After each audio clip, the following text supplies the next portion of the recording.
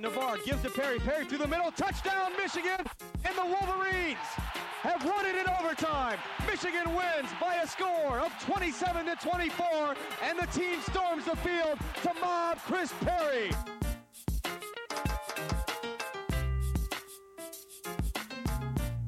WCBN Sports, 88.3 FM Ann Arbor, WCBN.org. Grabs on to attempt it for the Wolverines.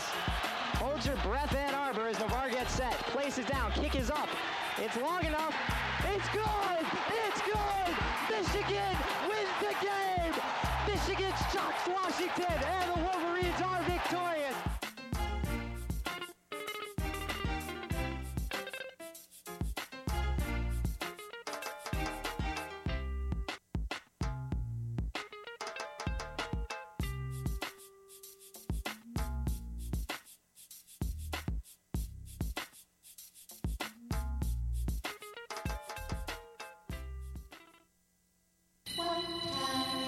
Your radio is on.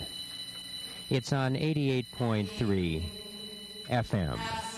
WCBN FM.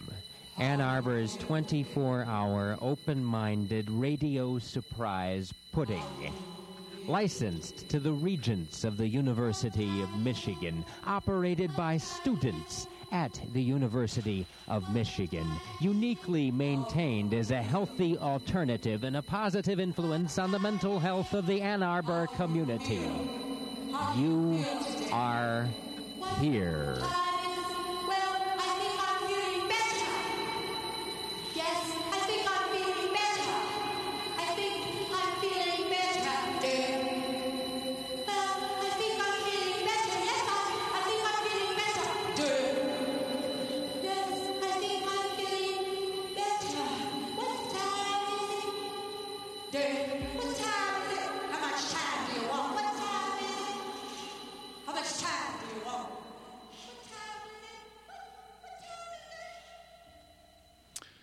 Well, it's time for Gray Matters, the weekly news and media talk show. My name is Dick Whaley.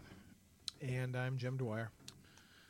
And obviously a monumental week. In fact, I would say that you could argue that the last 10 days are the 10 days that shook America. Started with the Haitian earthquake that some experts are now estimating 250,000 dead. We'll never know. But as I commented last week, this is a sort of a combination of Dresden and Nagasaki, except there's no functioning government to rely on, and unfortunately America is going to be stuck with the logistics, just about everything. Indeed, Nagasaki is an accurate comparison because the geological surveys are suggesting that enough energy was released to be the equal of a half megaton nuclear bomb. Yep, and that's what one witness said. It looked like Haiti had been hit by a couple of nuclear bombs, and of course it's the stone construction, and they have stone construction there, by the way, because of the hurricanes. Right. You can't build wood houses or anything less than concrete, but obviously the buildings that are standing are the ones that were built for Americans, the American Embassy, reinforced concrete.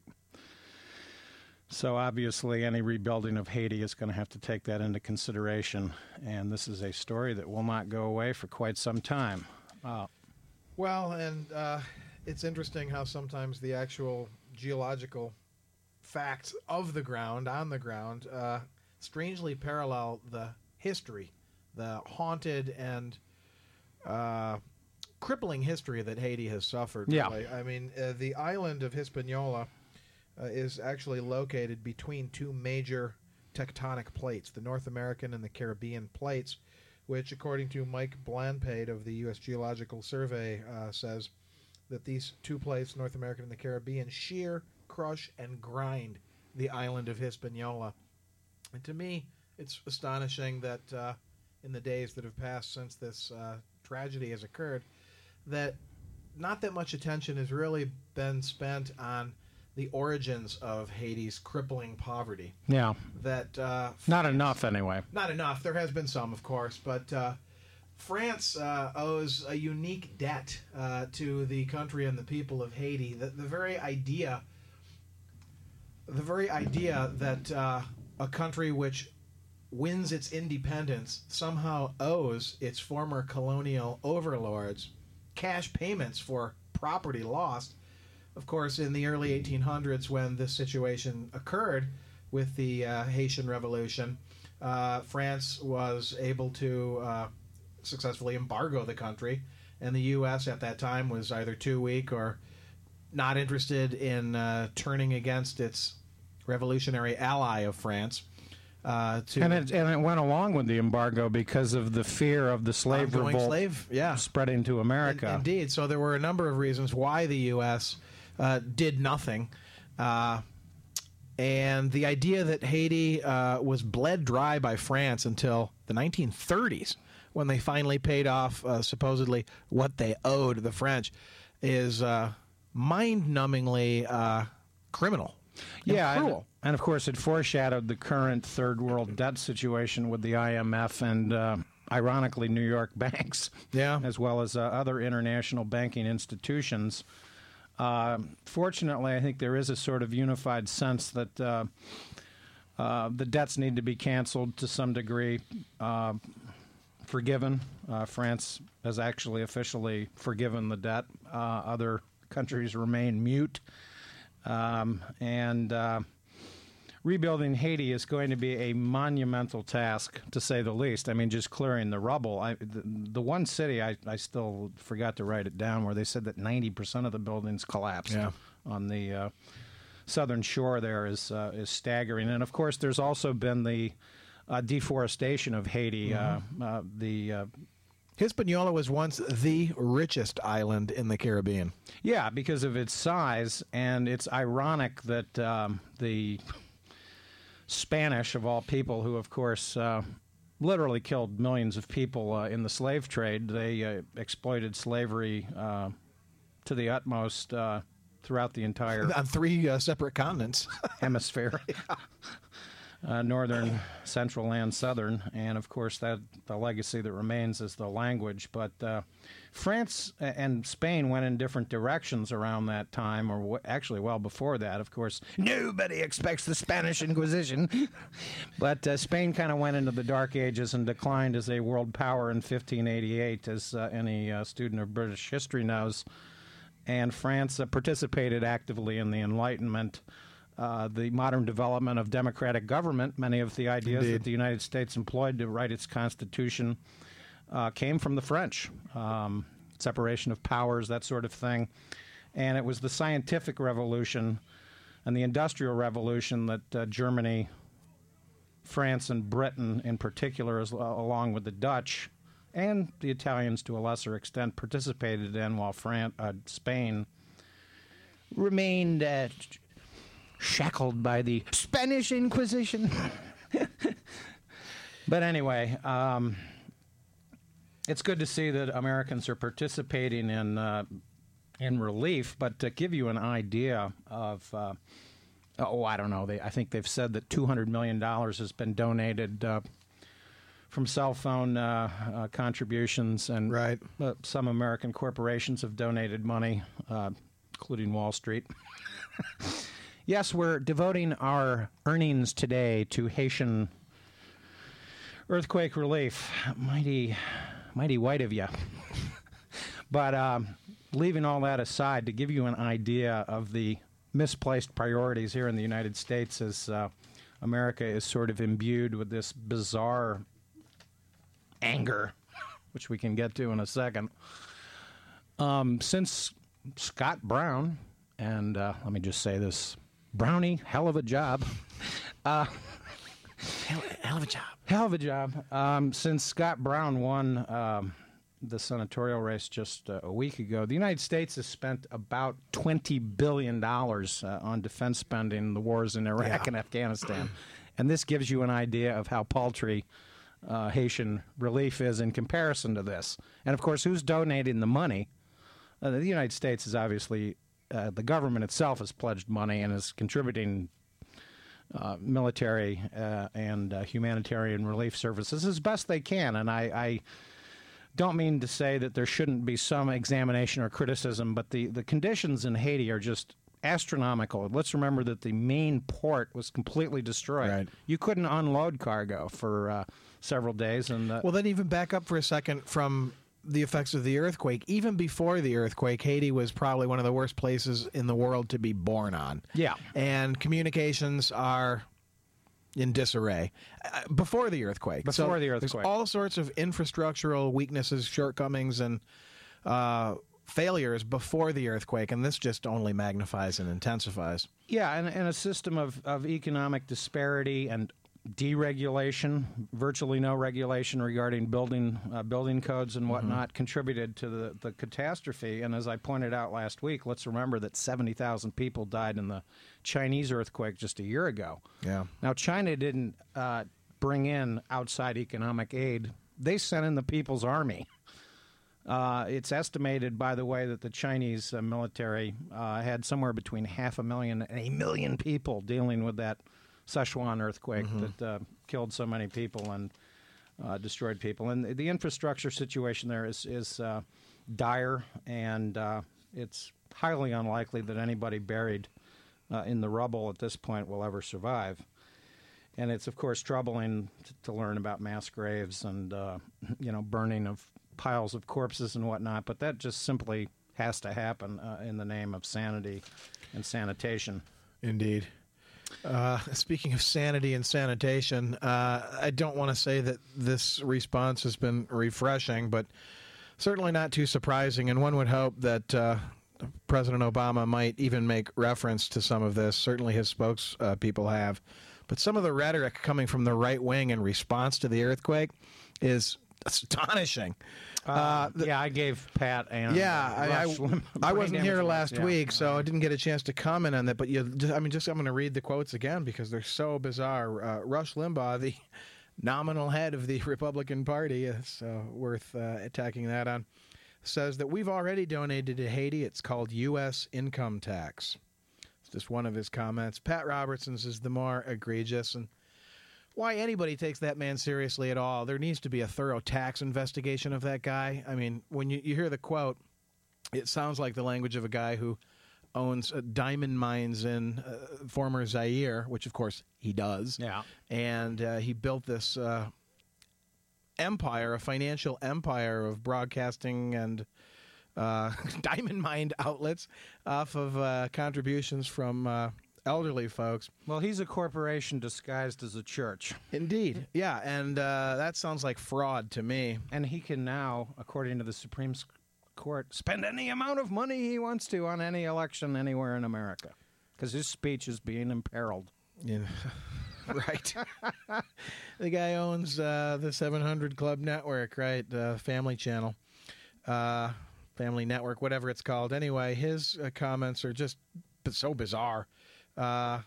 He claims that Haiti made a pact with the devil, dating back to the slave revolt. They, the Haitian rebels, and this is the quote, they said, presumably to Satan, "We will serve you if you will get us free from the French." True story. And so the devil said, okay, it's a deal. I like how he sort of paraphrases and speaks for the devil there. But how that guy can wake up in the morning and think of himself as a Christian at all is really, beyond the pale. Yeah, and for him to then throw in Napoleon III, which was like, wrong Napoleon, Pat. Napoleon was Bugs Bunny's nemesis in the cartoons. Napoleon III was connected to the revolution of 1848 that you'd think he'd know something about. But, yeah indeed, Rush Limbaugh later blamed Haiti's situation on communism. Yeah. Which I keep forgetting. I think the Tonton Macoute killed any communists in Haiti back in the 60s. Well, and Papa Doc and Baby Doc were actually kept in power largely by the American government because of anti-communism, Pat. Yeah. I mean, Rush. I suggested that Pat Robertson be dropped from a C-130 airplane somewhere in the Indian Ocean to see if he's made of flesh or wood. And then it occurred to me that Rush Limbaugh would be a better suspect for such banishment from the United States of America, because he could be an island into himself. Until, of course, global warming Part of the Micronesian archipelago. consumes his blubber. Yeah. Well, I mean, Pat Robertson, after all, this is the man who stood up and on national TV at a Republican convention suggested in front of all the cameras that women in the workplace was a sign of lesbianism and therefore witchcraft. Yeah. So- Well, and his claim that Obama is donating to Haiti and helping Haiti to mend fences between the dark-skinned and light-skinned African Americans is just so bizarre. It borders on insanity. I keep wondering when Rush Limbaugh is going to be arrested and taken to the place that he belongs, the funny farm. He's not funny. He is crazy. He's Indeed. wacky, and he needs mental counseling. Yeah. Well, for listeners out there who are curious and interested and would like to read some more about Haiti, a great novel, and one of his better novels by Graham Greene called The Comedians. If you've not read The Comedians, this might be a good time to do so. It'll really, in a very entertaining way, give you a good glimpse at why Haiti is so poorly off. And a entertaining movie as Yeah, well. the film is quite good, yeah. Burl Ives and Elizabeth Taylor. Elizabeth Taylor's in some very underrated movies. Don't think of her just as a femme fatale. Yeah, she is a good actor. Her performance in Who's Afraid of Virginia Woolf is, I think, one of the greatest Oh. acting performances of all time. But enough celebrity talk. We have a new celebrity in our midst, Scott Brown. Apparently his qualifications, and I'm going to be open-minded on this guy. I mean, the teabaggers got behind him, and I guess they didn't know that he voted for the Mitt Romney mandatory health care program in Massachusetts. He's pro-choice. They went down to Washington on Friday to celebrate his arrival, only to discover that he actually isn't part of the right-wing establishment. He's more like Olympia Snowe than Mitch McConnell and Shelby Corker and McConnell, the law firm that represents the Republican Party, the corporation that will soon be in charge. Indeed, Barack Obama may be the last human being actually elected to be the President of the United States, as the Supreme Court has bizarrely ruled that corporation speech is imperiled in America by campaign finance laws. Confusing bribery and speech is one of the most bizarre things I've ever seen, and overthrowing over 100 years of established congressional and Supreme Court recognition that unfettered corporate donations to campaigns can amount to bribery, and in fact is bribery, or the threat of money. Right. Indeed, the corporation may need not even donate. They may only need to go in and tell the elected representative that if they don't vote our way, if you don't vote our way, see this pile of cash here? It's going to your opponent. And we've seen this here in Michigan. Myers is still mired in a lawsuit over illegal corporate campaign donations as they sought to recall a township group of people that denied them a zoning permit. Yeah. This is the type of influence that we have not yet, well, to paraphrase John Paul Jones, we have not yet begun to fight. And corporations may be slow to get into the mix, but briefly back to Scott Brown. He won for a variety of reasons, so over-interpreting these results, as the media is simplistically doing, is bordering on the bizarre, and I predicted that Coakley would lose last week on this show. Why did he win? First of all, special election. Secondly, Coakley forgot to campaign. She actually took a vacation in the midst of this special election for 2 weeks. Indeed, she was in the Caribbean when the Christmas bombing happened. That helped Scott Brown. He brought up the bloody flag of terrorism again as a reason to vote for him and not the Democrats. Outside money. It was amazing to see on PBS the state party chairman of the Republican Party admit to the fact that Australians and Canadians were working for Scott Brown. The Canadians were outraged that America would be contemplating health care reform, and they crossed the border to prevent it from happening.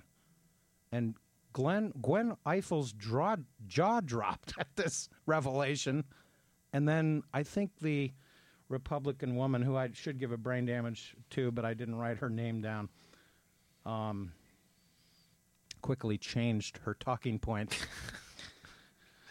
Sports talk radio worked for Scott Brown because of the infamous Curt Schilling gaffe. And by the way, there's a Democrat contemplating running for governor who apparently doesn't know who the Red Wing captain is. So he's done because sports talk radio is a interest group. It's angry white men. They're angry about by and large sports. but they'll talk about anything. But politicians can, and political talk can get into the discussion because once Martha Coakley didn't know who Curt Schilling was, callers kept calling in and said, "We have to stop the madness." There was a certain amount of anti-feminism involved. Lawrence O'Donnell accurately pointed out that the Menino Boston political machine stayed out of the race. They didn't like the results from the primary and realized that Scott Brown would be running for re-election in 2012, and they thought that if Coakley won, she'd have the seat forever. They didn't want her to win, so support was withdrawn. Interesting. Ground troops not there. The general angst and anger of the American voters, and certainly TV visuals. The reason I predicted Brown would win was he looked like a winner. Coakley looked like a loser. All you had to do was look at their demeanor. She looked like a mouse. And she turned out to be worse than a mouse. She was a shrew. Then, of course, the teabaggers showed up, and this invoked with their madcap fun. The Boston Tea Party, and their hats, and their angry rhetoric, and their racist signs, and the whole thing and whatnot. Politics, of course, is about communication. Coakley was not warm. Brown was. That's called television. He was good on TV. She was a disaster. His credentials also included that his wife was a TV news person in the Boston area, and his daughter had appeared on American Idol. And then in his victory speech, he offered his daughter up to the American male public. She now has thousands of friends on Facebook. Oh, yay. And boy, she is a cutie. Just off the record here. I won't do the other one, but yeah, the hot one is, woo, she's hot. The beer summit didn't help in Massachusetts. Yeah. Massachusetts is a Democratic state, but it has ugly racist politics that go back to the busing era. That all you got to do is look at the court-ordered desegregation orders from the 70s, and you'll know that there are a lot of angry Irishmen in Massachusetts. Pickup trucks versus Volvos. This fits into the perfect sort of narrative that we keep hearing over and over, that the Democrats are elites and the Republicans are for the working man. So that pickup truck really worked for Scott Brown. It was a perfect thing. Good prop. Perfect. The Christmas bombing attempt hurt Coakley. She was on vacation. Scott Brown was talking about terrorism. And the Haitian earthquake did not help the Democratic Party. Well, and there's also... that analysis will continue this year. The sort of Kennedy exhaustion, too. I think that there probably are some, longtime Republican voters who say, finally a chance to have a Republican senator. Well, and it's not as Democratic a state as people realize. The other observation that I made last week is that Kennedy was an aggressive campaigner. In fact, in American history, he's one of the best campaigners that's ever been in politics. That's why he won 70% of the vote. People knew where he stood. He knew how to get out at the ballparks and sweat with the lumpen proletariat. Martha Coakley, as I said, she looked like a shrew hiding for cover. It's no way to run for the Senate. No, you have to be willing to have a beer with the boys down at, isn't Cheers in Boston? Yeah. It's the mythical bar, but I digress. So, Brownie, hell of a job. He just simply out-campaigned her. And bigger significance, I think, is being vastly overstated. I don't think it's the Democrats need to tremble or worry about this nonsensical, mythical 60-vote margin, because it's been a disaster from day one. And the first order of business, in my opinion, should be removing Joe Lieberman as a chairman. We don't need your vote anymore, Joe. So go up here on television with John McCain, whose profound statement in response to the Supreme Court ruling, "I am disappointed." And this, of course, is in reference to one of the... by the way, Keith Olbermann's special comment on this development that happened on Thursday was, I think, maybe the best 10 minutes of television I've ever seen, other than some of the Monty Python antics. He hits the nail on the head. This is going to change politics forever, and for the Supreme Court by a 5-4 ruling to be confused about what free speech is and what advertising is, or that corporations are somehow imperiled, is so bizarre that it boggles the imagination. We're talking here. The corporations previous to this, there were limits on what corporations could give in terms of spending because it was viewed as bribery. Right. And what the Supreme Court had previously upheld was there couldn't be spending limits on campaigns. In other words, your fundraising could not be curtailed by law. You could pass special limitations on individual and corporate donations. And, of course, this is not to say that corporate money hasn't been insidiously involved in politics heretofore. It has. The idea that there's no evidence to prove this is an article that appears in the Sunday New York Times by David Kirkpatrick is ludicrous. I mean, what about the entire 19th century after the Civil War? A couple of famous lines about money and politics. I think it was H.L. Mencken who said a good politician once bought stays bought. Ernest Hollings once said, $3,000 isn't a campaign contribution, it's an insult. And Mark Hanna said that there are two important things in politics, money, and I can't remember what the other thing is. Checks and balances are out the window. Well, it's now checks and money.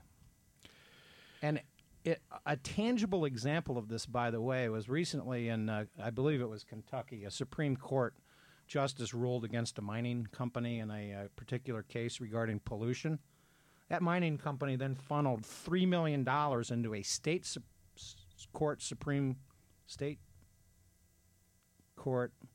Court race to get rid of the guy and put their man in. These problems are only going to and this is going to affect every election in every possible city potentially. And again, the specter of lost opportunities to reform the electoral system. People, on the left, progressives have been arguing for years that we need to move towards the campaign season's way too long here. We need to move towards a shorter campaign season. We need to move away from funding and corporate sponsorship of candidates altogether and have free TV time, more debates, not these puffy feel-good opportunities with a rotating camera swinging around Sarah Palin's ass. We need to have actual elections that are not sort of popularity contests with the biggest cash bag, often determining the winner. So is this opportunity gone forever? Who knows? But this is not a good development. Not at all. And time will tell on this. And obviously there are ways to fight back against this absolutely terrible ruling. So let's give a brain damage award to the usual suspects. Of course, the interesting thing about this ruling is that it was Kennedy who's the swing vote. Sotomayor voted with the liberals. Kennedy determines the outcome of Supreme Court cases in these 5-4 cases. Yeah. He votes with the liberals sometimes and against the liberals other times, and the replacement of Sandra Day O'Connor on the Supreme Court by Alito, also known as Scalito, is part of why why Kennedy is now the key vote and why elections matter. Let's remember that this Supreme Court that ruled 5-4 on this issue, throwing out three important rulings over four Supreme Court rulings and several laws that will be affected by this. These were all put into power by Republicans. Kennedy and Scalia were put in by Reagan, Thomas by George H.W. Bush, and Roberts and Alito by the wanker George W. Bush. They have a 6-3 margin on the Supreme Court. Look for more of these rulings in the future. It's a catastrophe, and I don't know what kind of Kool-Aid these guys are drinking. Well, not the good kind, that's for sure. I think that might be cut with strychnine. Well, we are, of